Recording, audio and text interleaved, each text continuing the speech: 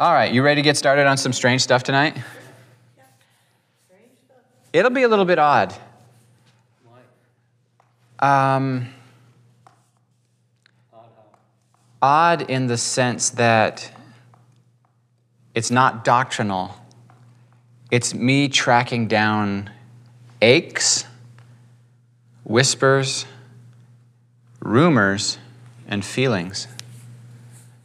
So, listen to the word of the Lord. Isaac dug again the wells of water that had been dug in the days of his father Abraham. For the Philistines had stopped them up after the death of Abraham. And he gave them the names that his father had given them. But when Isaac's servants dug in the valley and found there a well of spring water, the herders of Gerar quarreled with Isaac's herders, saying, "The water's ours!" So he called it Esek, because they contended with him. And then they dug another well, and they quarreled over that one. So he called it Sitnah. And he moved from there and dug another well. And they didn't quarrel over it, so he called it Rehoboth.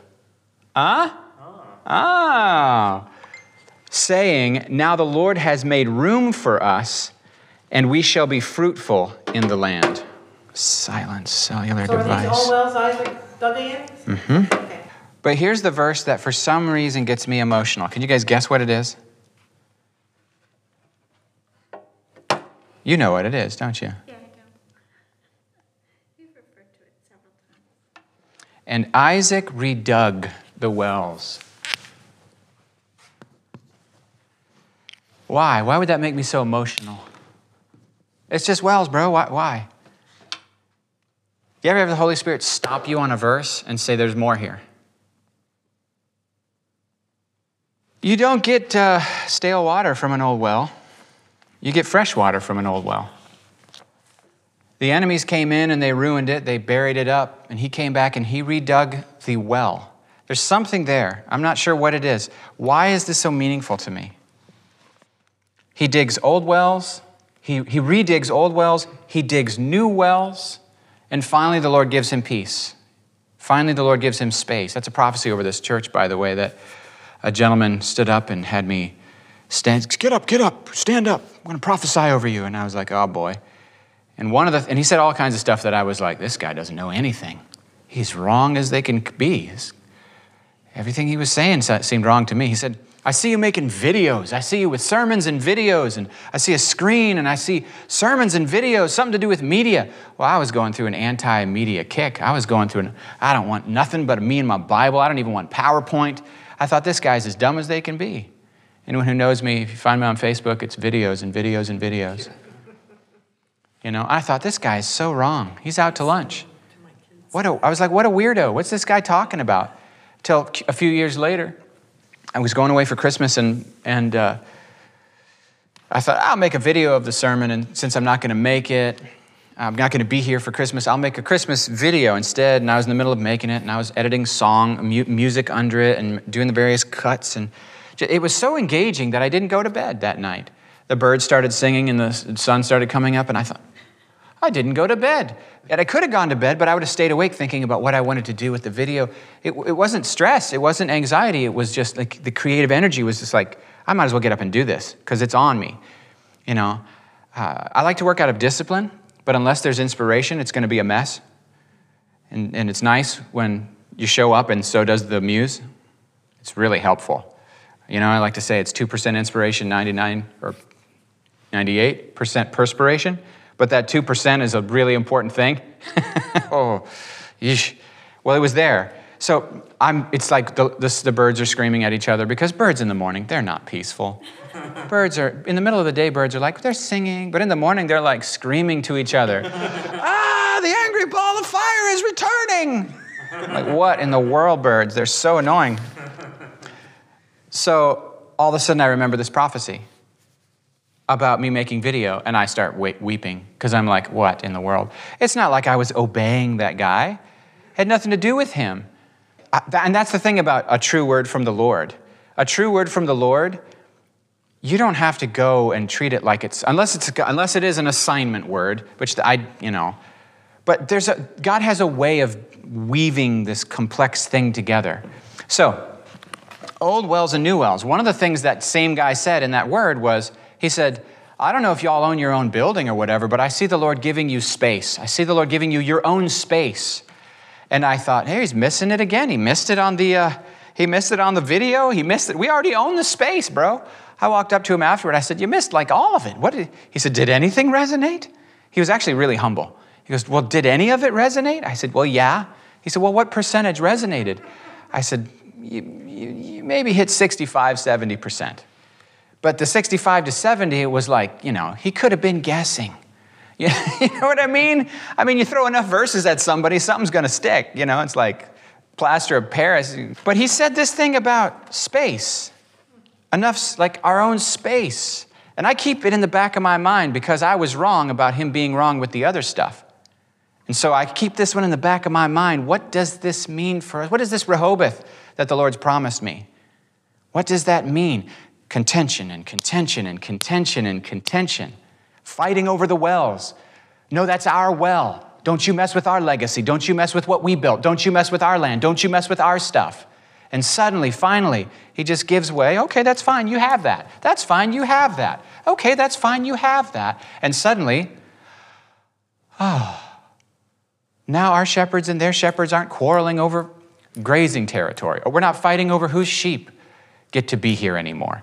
Carolyn's hearing exactly what I'm saying, and I don't even know what I'm saying. But old wells and new wells. Okay, so when I see Isaac redigging the wells of his father, what was the well of Abraham? The well of Abraham, he was called a prophet, right? He didn't write any prophecies down. We have no record of his prophecies. So why is he called a prophet? Anybody want to just tell me right off the cuff just an answer to that? His obedience to God.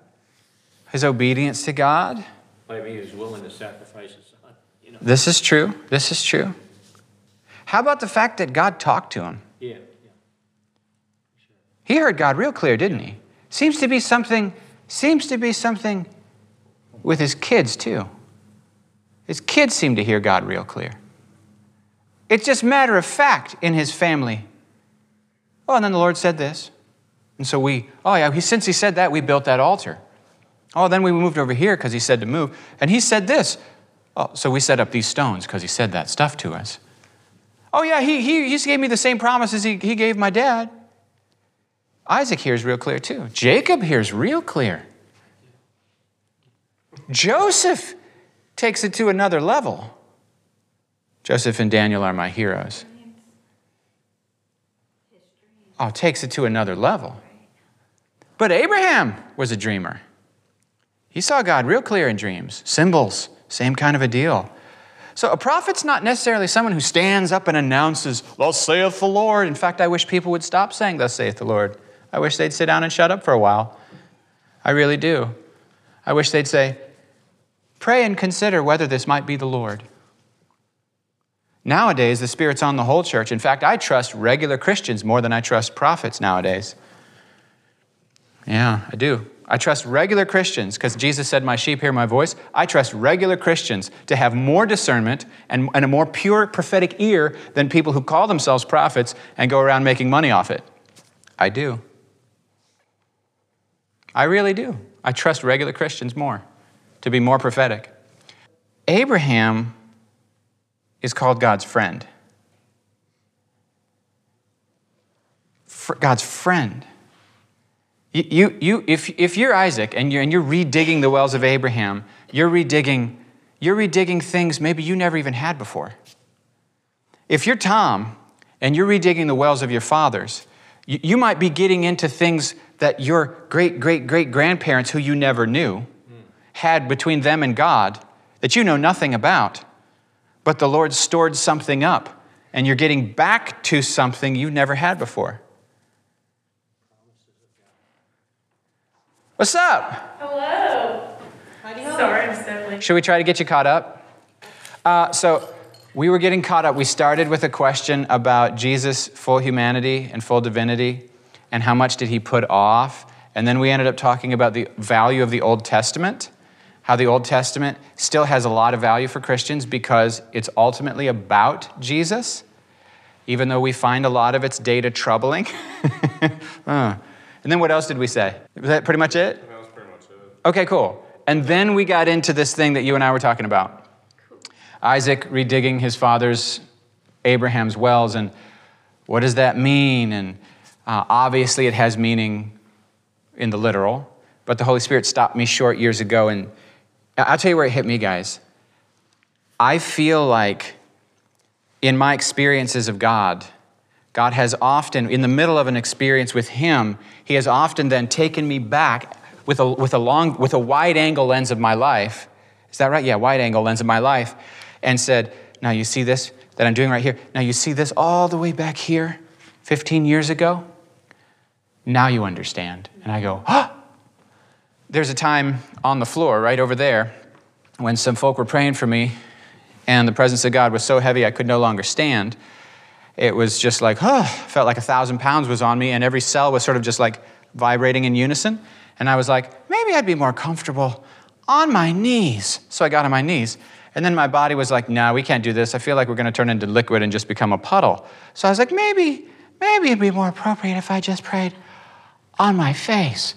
So I got on my face. And then my body was like, no, we're definitely going to become a liquid puddle like the Terminator guy, from the Silver, that guy that looked like the Silver Surfer. Just like, they finally stopped praying. But when they finally stopped praying for me, this was all during the announcements. And I was like, I'm supposed to do an announcement, but I couldn't speak or talk or move. And while I was on the floor, He took me back all the way to Bible college. They let me preach out there, Bible college. I'm like 19 years old, something like that, 19, 20. Baby Christian. I know Jesus, and I have a Bible, and I read the Bible, and I pray what I see in my Bible, and I pray, and I pray, and I pray. And then I go up, I take my Bible up, and I read the Bible to the people in the church, and I yell the same stuff that I prayed. And that was how I learned how to preach. You just yell at them the things you yelled at God in private. It's fine. It's okay. And right. It was fun. It worked out great. Yeah, it's great. The stuff that you see in the book that you get excited about, yell at the people about it. And they had me preach in a Sunday morning service in some little country church. And then in the evening, I got to preach to all the rest of the students. And we were doing the singing time. And I was like, I don't know what's wrong with me. I think I have a blood sugar crash. Sometimes I'm hypoglycemic. Anyone else hypoglycemic? To where it's like, and you're just shaking, you can hardly get up. Okay. Well, I thought that's what was happening to me. It was time for me to preach, and I just couldn't even stand up. And I was like, guys, I don't know what's wrong with me, but you're going to have to pray for me, because I think I must be having a blood sugar crash. And they laid hands on me and got all Mennonite Pentecostal. You know what that means, right? It's a very quiet version of being Pentecostal. But praying out loud is itself considered like, they're praying out loud. The Spirit of God's moving, because Mennonites are typically very, very staid in their spirituality.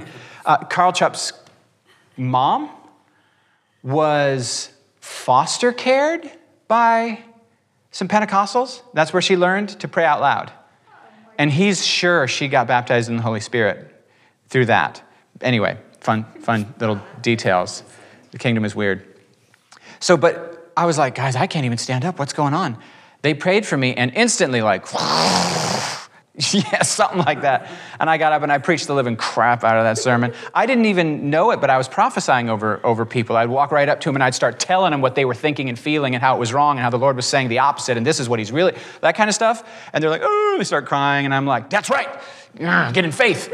You know, I'm telling them how loved they are and telling them who they are and how powerful they are and all this stuff. And I didn't know I was prophesying. I didn't know. And so I'm on the floor over here, however many years later that is, and the Lord takes me back and says, that wasn't blood sugar. It was the Holy Spirit just coming on you. Because like we're wired for 110. Our bodies are wired for 110 voltage. And the Holy Spirit sometimes comes at 220, right? And that's just more voltage than we're normally. You know, angels in heaven are wired for the glory. We're on earth not quite as wired that way. And so it's just like, and it gets overwhelming. And it gets emotionally overwhelming. If you've ever seen anybody like on the phone when they found out something incredible or terrible and they fall down weeping or screaming or laughing and freaking out, you don't say, oh, they've lost their mind. They're getting just too emotional. You don't if you understand what they were just told. So when people get really like weirded out by emotion with God, I'm like, bro, you weren't listening in on the phone call. If you were listening in on the phone call, you'd think that was a completely rational response. So I'm on the floor and God takes me back and says, hey, that was me, right? Interesting thing is there's a form of redigging the wells of what does it mean for me as a Mennonite. Mom and Dad were born Amish. Both of them. Yeah. Their parents left the Amish to become Mennonite while they were little kids. I sat down with Grandpa Henry and I said, why'd y'all leave the Amish? And he said, about 4 reasons. The first one was the legalism. The Amish have all kinds of rules that are not in the Bible. And when I asked questions about it, they would just tell me this is how we do it. The second one would be the gospel. They never preached that you could know you're forgiven, that you could know that you're saved, that you could know that you're loved and accepted and forgiven, and that if you died right now, you'd be with him because you're already right with him right now. They kind of preach hope so, not know so. Hope is know so. Hope is a confident expectation of future joy. Hope so is, well, I sure hope I've been good enough. Hope so is what that, we don't know where he's at. And I'm like, what do you mean we don't know? He was at church every time. He was never late. His favorite pastime was reading his Bible. And his favorite quote is, Jesus is amazing. But we don't know. And I was like, what, bro? What? What are you doing to these people? And then basically it's like, so strive, do better, try harder, baby. Because you just don't know, and you're all going to die. It could be tonight, could be tomorrow. But Grandpa said the legalism, the lack of gospel in the Amish. This was interesting. The music. Amish don't have harmony. No harmony, because harmony is apparently going to cause you to immediately become addicted to crack. I don't know. I didn't write the rules. I'm just trying to make sense of them. There was a fourth one, and I think maybe the fourth one was cars, like electricity. Yes, Lord. You know, like. But that was fun. That was a fun conversation. Okay, so Exodus 34, 6 and 7. This is when God causes his glory to pass in front of Moses. He says, let me see your face. And God's like, no, we ain't doing that. We ain't doing that. You can't see my face and live. It's too much for you. It's too overwhelming, bro. Like, we kind of flip everything, don't we? We twist everything into like he'll kill you. He'll kill you. No, he's not going to kill you. You can't handle the glory, is, I think, the reality. Okay, so he causes his glory to pass before him, and then he says this, the Lord, a God merciful and gracious, slow to anger. You got to always read the slow, so you know, slow. He has anger, but it's very, very hard to tick him off. We actually think the opposite, because we aren't very biblical. But anyway, slow to anger and abounding in steadfast love and faithfulness. That's what you find a lot of. Not a lot of anger, but a lot of abounding in steadfast love and faithfulness. Keeping steadfast love for the 1000th generation. Tom obeys God. God shows special favor to his kids for 1,000 generation. Forgiving iniquity and transgression and sin, yet by no means clearing the guilty, but visiting the iniquity of the parents. Now this is, just brace yourselves, kids. Put your cup and your mouth guard on. Visiting the iniquity of the parents upon the children and the children's children to the 3rd and 4th generation. Now, we fixate on that part and miss the 1,000. Just an observation of mine. We still fixate on the 3rd and 4th generation being affected by the sins of the parents. Which they are, and people go, oh, that's a generational curse. And I go, is it a generational curse, or is it called learned behavior? Either way. Doesn't matter. It feels the same, doesn't it? It is. The end result is still there. If your dad's a jerk to your mom, here's a fascinating observation. Parental duties, how they're divided. Do the men sit around while the women do all the work during Thanksgiving? To the 3rd and 4th generation, baby. But we can get away from it, and we can learn. And all kinds of things are like that. Yeah. Anger, lust, greed, fear. Did I steal you? No, I mean, that's kind of in the notes. It's a few points down, but that's very welcome. So, because that's the thing I was about to say. We we skip right over the blessing to 1,000 generations, and we go, oh my goodness, 3 to 4 years, 3 to 4 generations. And then when something goes wrong in a family, we go, oh, it's a generational curse. We got to break this generational curse. We need to buy 3 more jugs of oil, and we're going to have to be praying and fasting for a couple of weeks to get these demons, critters out. And I'm like, oh my goodness, guys. Like later, way after this, Ezekiel, God says through Ezekiel, I will not hold the child responsible for the sins of the parents. It's in the Old Testament, before Jesus even shows up on the scene. And so how much more than when Jesus shows up on the scene, if he breaks the sin of all the curse of the law, he took all the curse of the law, which surely includes that, on himself to free us from the law. So the elder who told you that is 100% correct. Yeah. You don't have to pray through all this. However, here's what I have found. Sometimes it's helpful to apply what Jesus accomplished to our heart. Because even though we have no legal obligation to be under the behavior of our parents, grandparents, and so forth, it's helpful to make a conscious choice to get out of it and say, nope, not this generation. It ends here. Yeah. The addiction to alcohol ends in my generation. We're not doing it. So yeah, okay, good point. So here's my story about the whole. I was at a teaching, and this guy was talking about spiritual warfare and can Christians have generational curses? And I was rolling my eyes. I was rolling the eyes of my heart, Lord. I do a lot of that. I have the spiritual gift of rolling the eyes and I have the spiritual gift of seeing Jesus face palm. It's like I see it as a prophetic vision all the time. Oh, Lord. And I pray, I don't believe in the rapture, but I pray that the Lord rapture some people right out of there so that they can stop being bad witnesses. Just make an exception for them, Lord. Come, Lord Jesus, soon and swoop by and take them away. And so I'm sitting there going, oh, generational curses. Come on, guys, the gospel's better than this. And then he says, hold on, these aren't really curses. This is learned behavior. And we don't, and you're right that Jesus is more than enough. So since he's more than enough, let's pray and walk into the more than enough. And I said, oh, I can kind of get behind that. So he prayed for the 4th generation back, your great-grandparents, something like that, whatever it is. And Father, in Jesus' name, we pray mercy on them. We pray that the blood of Jesus would be sufficient to break the patterns of sin in their life. And we break them in Jesus' name, and we say, bring all the blessings of whatever good they had to me, but keep the things that they missed from me. In Jesus' name. And then we went to the next generation, and I felt something. I said, that was weird. I actually felt something come into me and something come off of me. But how do you quantify that stuff? And my cynicism is beginning to, is beginning to go away as I'm going, well, I prayed that and I felt something.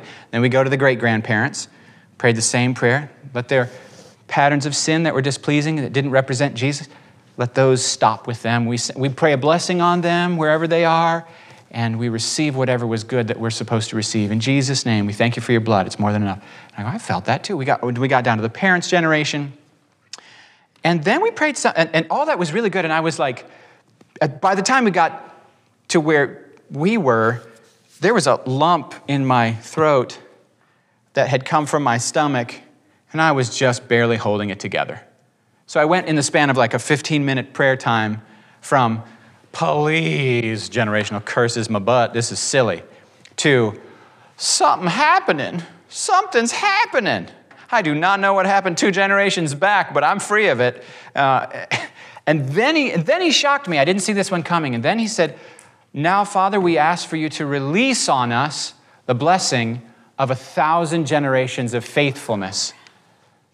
And I kid you not, right across my vision, I see these words roll like ticker, like what's that called? Like digital rolling text. Martyr's blood. And I went, oh my goodness. And I had been so embarrassed to be a Mennonite.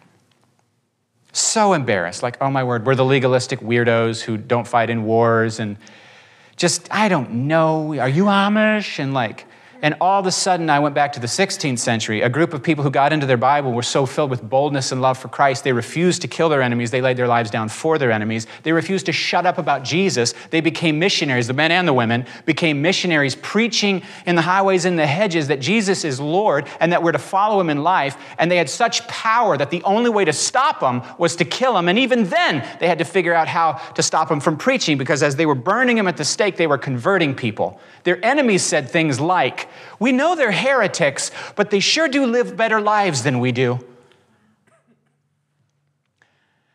And in that moment, I said, oh, Mennonite means something different than I ever thought. It doesn't mean cowardly, weak, quiet people. It means crazy frickin' martyrs who are charismatic, bold, stand on the word of God and live like Jesus and don't give a crap if they die. Huh. And the dude next to me started calling me Mennonite. And I was like, what? The whole rest of that conference, he'd be like, praying over me, he'd be like, Mennonite. And it would have been so insulting to me before, because I am so anti-denomination, right? I'm so pro-Jesus, pro-Bible. But it's like, oh, no, wait a minute. Every tongue, tribe, nation, and language is going to be in heaven. God's not erasing identity markers. He's not erasing cultural markers. He's celebrating them. We're not colorblind. Oh, I just want to be colorblind. Then we wouldn't even have a race problem. What? God's not making us colorblind. He's causing us to be able to celebrate the cultural differences. Not tolerate them, celebrate them. And I started to not so much be embarrassed of mine. But that's me redigging some ancient wells. Going, what is there of value in this tradition? I'm so tripped over what we became. And when you kill a generation, when you cull the herd, you can take a wolf and turn it into a little poodle. Ew. If you carefully over generations, you see what I'm saying? You can take all the bold, spirit-filled people in the group and you can kill them off until you're left with the people who hid in the woods. And all we're left with is people arguing over whether you can wear a necktie. Them neckties point where you're going, boy. That kind of a... And that was not that long ago. Just saying. What, 40, 30, 35, 40 years ago? So when we're redigging the wells, they've been covered over by some stuff. So we're sometimes going back to something we didn't even know we had. Have you ever felt homesick for a place you've never been? No. Have you ever felt homesick for a place you grew up in and when you go back, it's not that place anymore? Yes, of course. So you're homesick for something that doesn't exist. I don't understand how salmon can find their way to the exact creek where they were born. I don't understand how birds know exactly how to migrate with no maps. Is it in their DNA? Did they get it from their parents genetically? Did they get memory genetically? How do babies know how to dance to music before anyone ever taught them how to dance? They just do. You put the music on and they go. No one taught them. They just do it. It's in them. How do they? Is there knowledge we have? Are there memories? Are there yearnings we have for places we've never been, but our people have been? This isn't science right now. There's probably scientists that would chuckle. Is laughter a universal language? Smiling is. Nobody has to teach you to smile. There's just things that are in you.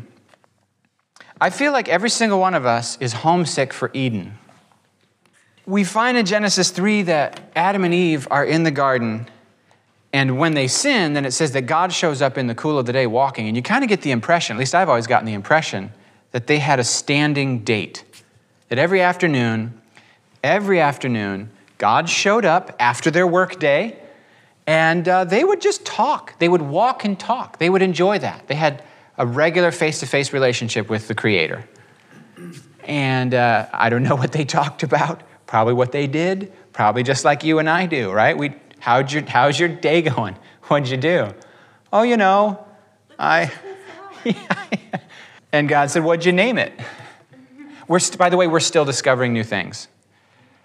I just learned that this year. because I was trying to figure out how many kinds of living creatures there are on planet Earth. And every year there's this thing where all over the world, little teams of people go out to find new insects, new forms of life that, well, they're not new, but we haven't classified them. We haven't identified them yet. And they're not like in the rainforests of Brazil. They're in Australia. They're in Tennessee.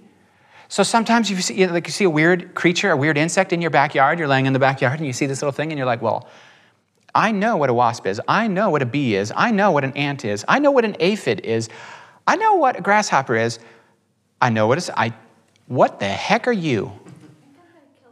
Kill that. You're kidding me. That's your impulse? My first impulse is to get a camera and get as close to it as possible. Take a picture and then I'll stop when I click. You guys, you're wrong. Oh man, But I needed to live on my space. So one day I was digging in the dirt in the backyard, making some flower beds for my wife, and I thought I stepped on a piece of broken glass. I mean, I thought it jammed right up underneath my big toe and stabbed me. And you know what? If you're like me, if you injure yourself, the number one rule of injuring yourself is don't look at it, right? Right? I don't care if my toe is broken. We'll find out later. Nothing's wrong. Everything's fine. Nothing is wrong. Everything's fine. Crappity crap, right?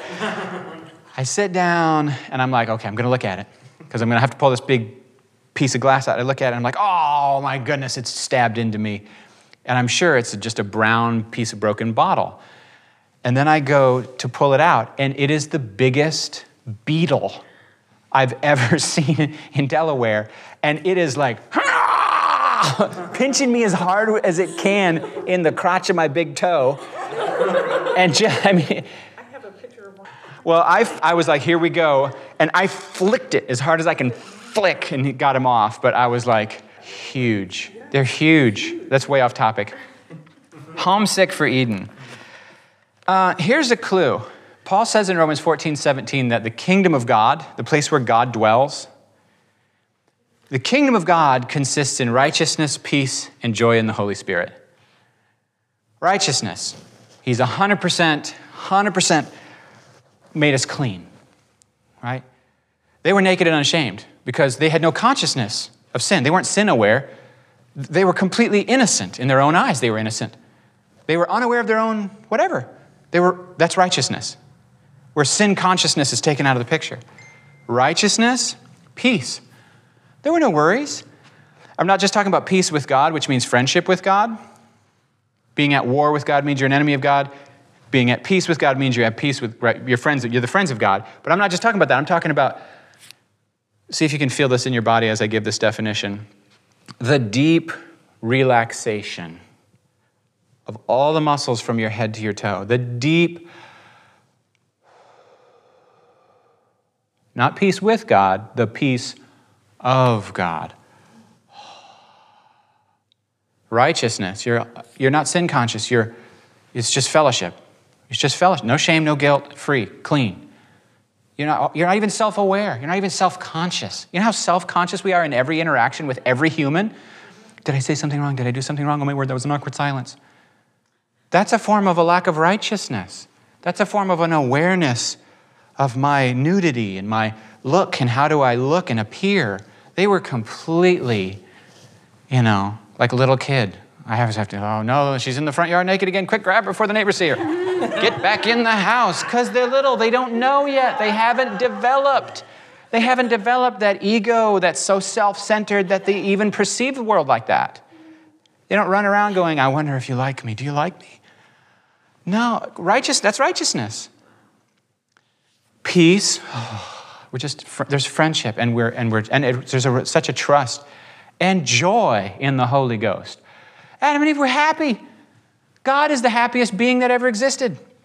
He's the happiest being that ever will exist. Jesus in Hebrews chapter 1, it says, God has anointed you with the oil of joy beyond all your contemporaries. No one was happier than Jesus, which is why sinners wanted to hang out with him, Luke 15:1, sorry. Right? Righteousness, peace, and joy. This is what the kingdom's like. Why? Because this is what it was like in Eden. This is what it's like in heaven. Guys, this is what it's like right now in the gospel. And this is why I don't listen to certain preachers, no matter how accurately they preach. Because I'm not looking to see how accurately you preach. Jesus didn't tell me to see how accurately you preach or prophesy. He told me to look at your fruit. I don't care if you're doing miracles. But Lord, didn't we heal in your name? And didn't we prophesy in your name? Get away from me, I don't know you. Fruit, righteousness, peace, and joy. Get away from angry, grumpy preachers. Get away from them. Mute, done, change the channel. There's some super grumpy, angry people. They're fueled by anger. They get in the pulpit and you can see there's anger. Oh boy, I'm going to be so brave. I'm going to talk about them liberals.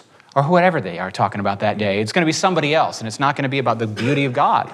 It's not going to be the beauty of God. It's going to be the ugliness of sin and what's wrong with the world and how the church needs to take a stand. Or then they'll do one of these, do a jump and stomp real hard. I got no problem with jumping and stomping and screaming. But righteousness, peace, and joy. Because you know why? You go, it smells like Grandma's house in here. You know the smell of Grandma's house. I don't know why Grandma's house has a smell. But righteousness, peace, and joy smells like Eden. Oh, it's getting back to our roots. It's getting back to something we remember, like the birds know how to migrate, like the fish know how to get back to where they're from. I don't know why this whole conversation makes me so emotional, but it does. Then there's this beautiful passage in Isaiah. I'm actually trying to finish up here. Isaiah 61, oh boy, here it is. Isaiah 61:4. Well, he talks about the Spirit of the Sovereign Lord coming upon me because the Lord's anointed me to preach good news. Good news to the oppressed. Bind up the brokenhearted. That means heal the brokenhearted. Liberty to captives. Release to prisoners. It's everything Jesus teaches in Luke chapter 4 in his very first sermon. This is the chapter of the Bible Jesus turned to in the scroll in his first sermon ever. Isaiah 61. Then verse 4 it says, that these people, well, I'll go up to verse 3. They will be called oaks of righteousness. Talking about roots, right? Oaks of righteousness, a planting of the Lord to display his glory. Verse 4. They shall build up the ancient ruins. They shall raise up the former devastations. They shall repair the ruined cities, the devastations of many generations.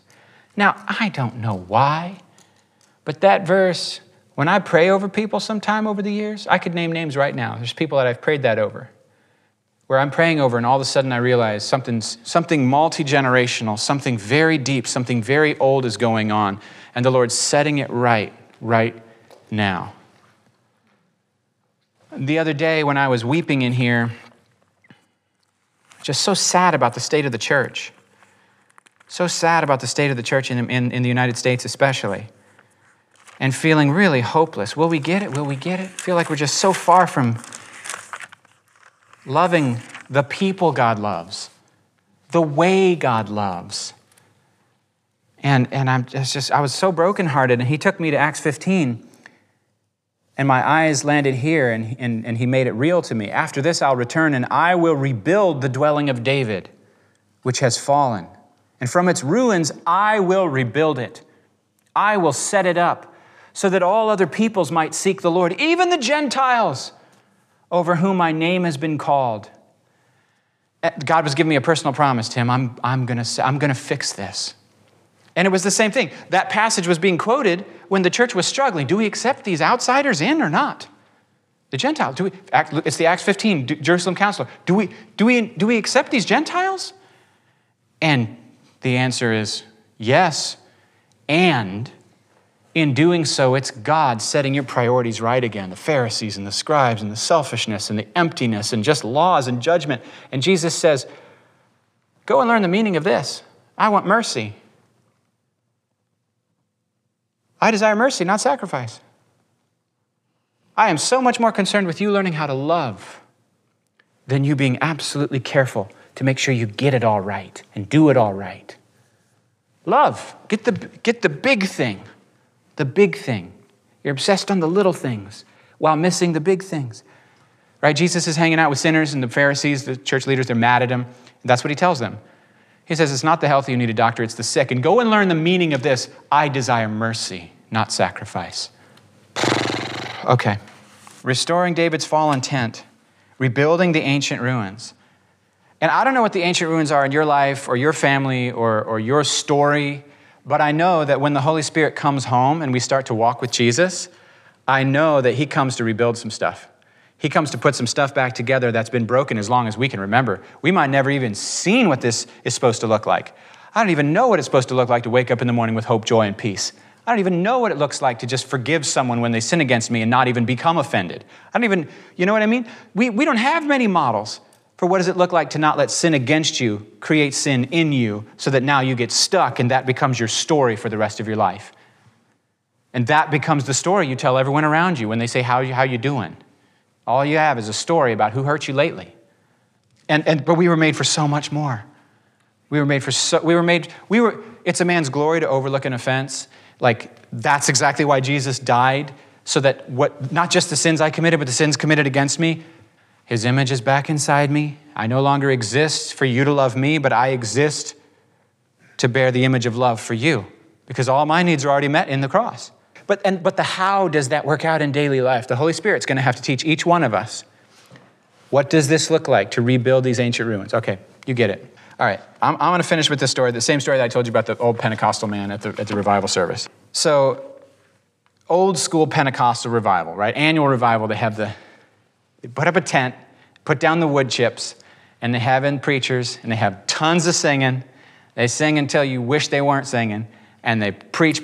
And usually it's against sin and for righteousness and for the Holy Spirit to come. And people are seeking God and they need a fresh touch. And people are pleading for the souls of their cousins and their family members and all that kind of stuff. And some people are pleading for their own soul. It's a whole thing. Because Pentecostalism is an experience-based, it's an experience-driven form of the faith, which is why I like it, to be honest with you. And they're having their meeting, and God shows up. Not just loud music, not just emotion, not just intensity, but God. And you know what I'm talking about, right? The invisible mist that enters the room. When I walked into Toronto Airport Christian Fellowship in 1997 or 8, walked into the back of these double doors, 1,000 or so people, maybe more than that, maybe 2,000. People are in this room. They'd been singing to Jesus for hours. You could tell. We walked in, and it felt like I walked into a sauna. Hit me. And I said, oh, okay, I know you. You're that thing that comes when I turn my light off at night at the end of a long work day. I turn all my lights off, and I put my candle on, and I look at the stars, and I talk. I just talk to God.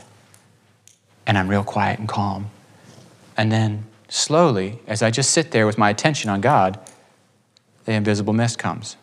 Every night, since I got saved till now. All it takes is a moment, and he comes.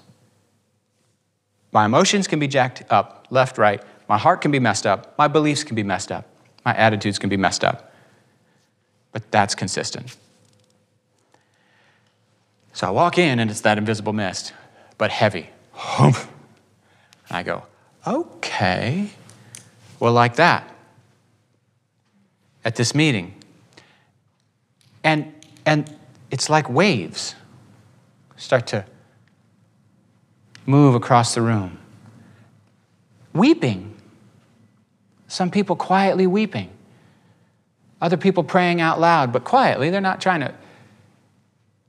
Different people, different responses as this invisible mist is just moving, hovering. And the people are kind of just swaying like this. And they're waiting. And this old Pentecostal preacher who's like blown his vocal cords out through years of screaming at the top of his lungs about Jesus, in a raspy, quiet voice, he tries the best he can to be just, I don't think he had a mic, just yells over over. And there's enough of a holy hush they can hear him. And he calls them back to their roots. He asks them to remember. He says, guys, we've drifted. Don't you remember? Don't you remember? He says, don't you remember how we used to help the poor? How we used to clothe the needy? How we used to have nothing except our faith in God, and God provided. And not just enough for us, but enough to share. Don't you remember? We took people into our homes. And we've gotten away from our roots. And the whole place just kind of fell under a weeping. And the interesting thing, it wasn't a man screaming at them that they all needed to repent because they're sinners. It wasn't a fear of hell. It was the beauty. It was the beauty of Jesus, the beauty of Jesus' heart, and the beauty of a sacrificial life lived like in harmony with that heart. I've seen people cry for joy like they won the lottery as they're called to do after-school ministry in the inner city to at-risk, low-income kids whose behaviors are going to be difficult to handle. And they're crying for joy like they won the lottery. And I thought, man, that's only in the kingdom. That was the same prophet. Called those people out, told them where they lived, told them details you can't know. Matt Rowan was a huge skeptic, so Matty went and got in the guy's face and was interrogating him. Is this bull crap or not? Is this real or not? Because he was a big, cynical, right? And it all checked out. And you could get that guy's contact information from Matty Rowan. I'm sure he still has it. And that couple, the really tall guy and the really skinny little wife, but that's so funny. Okay. They were just weeping because they felt like they won the lottery. I get to give my life to people who might never appreciate it. Amazing. What an opportunity. Because it's the beauty of Jesus' heart. So, and I'm thinking, who all's in this crowd in this Pentecostal room? By the way, that wasn't at the same meeting. I'm cross-referencing. I'm so ADD. Do you think there were kids at this meeting with the old man praying all this stuff? Kids who had no memory of this because they weren't even born yet? It's possible for you to be homesick for a home you never lived in and rediscover roots that you've never actually known. And I don't know what that means for you, but I know that God's been working in your families. Whoever you are, God's been working in your family. God's been working in your families. There's the Holy Spirit. There's no one on earth the Holy Spirit's not working in. No one. The missionary's never the first person to make contact. Never. We've sent missionaries, showed up with Bibles, and they go, oh, finally, the pale-skinned people with the words of God on their banana leaves. About time. We've been waiting on you for 10 generations. And we go, huh? Because God's already been talking. Isn't that interesting? All right, let's pray. God, in Jesus' name, we proclaim the blood of Jesus, the sacrifice of Jesus that frees us from all the curse of the law, and all the consequences of sin. You took them on. And you give us your infinite blessing instead. And God, I proclaim over every single one in this place right now, freedom, liberty from the patterns of the past 4 generations. In Jesus' name. Liberty. And God, I pray you would release. If you don't want me to put my fingers on your top of your head real quick, please just let me know when I get near you. Release the blessing of 1,000 generations of faithfulness in Jesus' name. Release the blessing, God, of 1,000 generations. Release the blessing, Father, of 1,000 generations. Release the blessing, Father, of 1,000 generations of faithfulness. In Jesus' name, release the blessing of 1,000 generations of faithfulness. In Jesus' name, release the blessing of 1,000 generations, God. Holy Spirit, I ask that you would allow us to redig ancient wells, that we would drink deeply of who you are. Take us back, God, to the kind of righteousness, peace, and joy where we can, in some sense, participate in the home we've always longed for, of knowing you, walking with you. And God, yet we know that in this world, we are sojourners, we're refugees, we're aliens, we're foreigners, that this is not our home. And so we do yearn for the fullness of your kingdom, for the consummation of your kingdom. But in this world, God, we've got one foot in the kingdom and one foot on this earth. We bless you, God. Lead us in Jesus' name. Amen. You know better than to think that we've exhausted this topic. This is a very brief introduction and nothing more.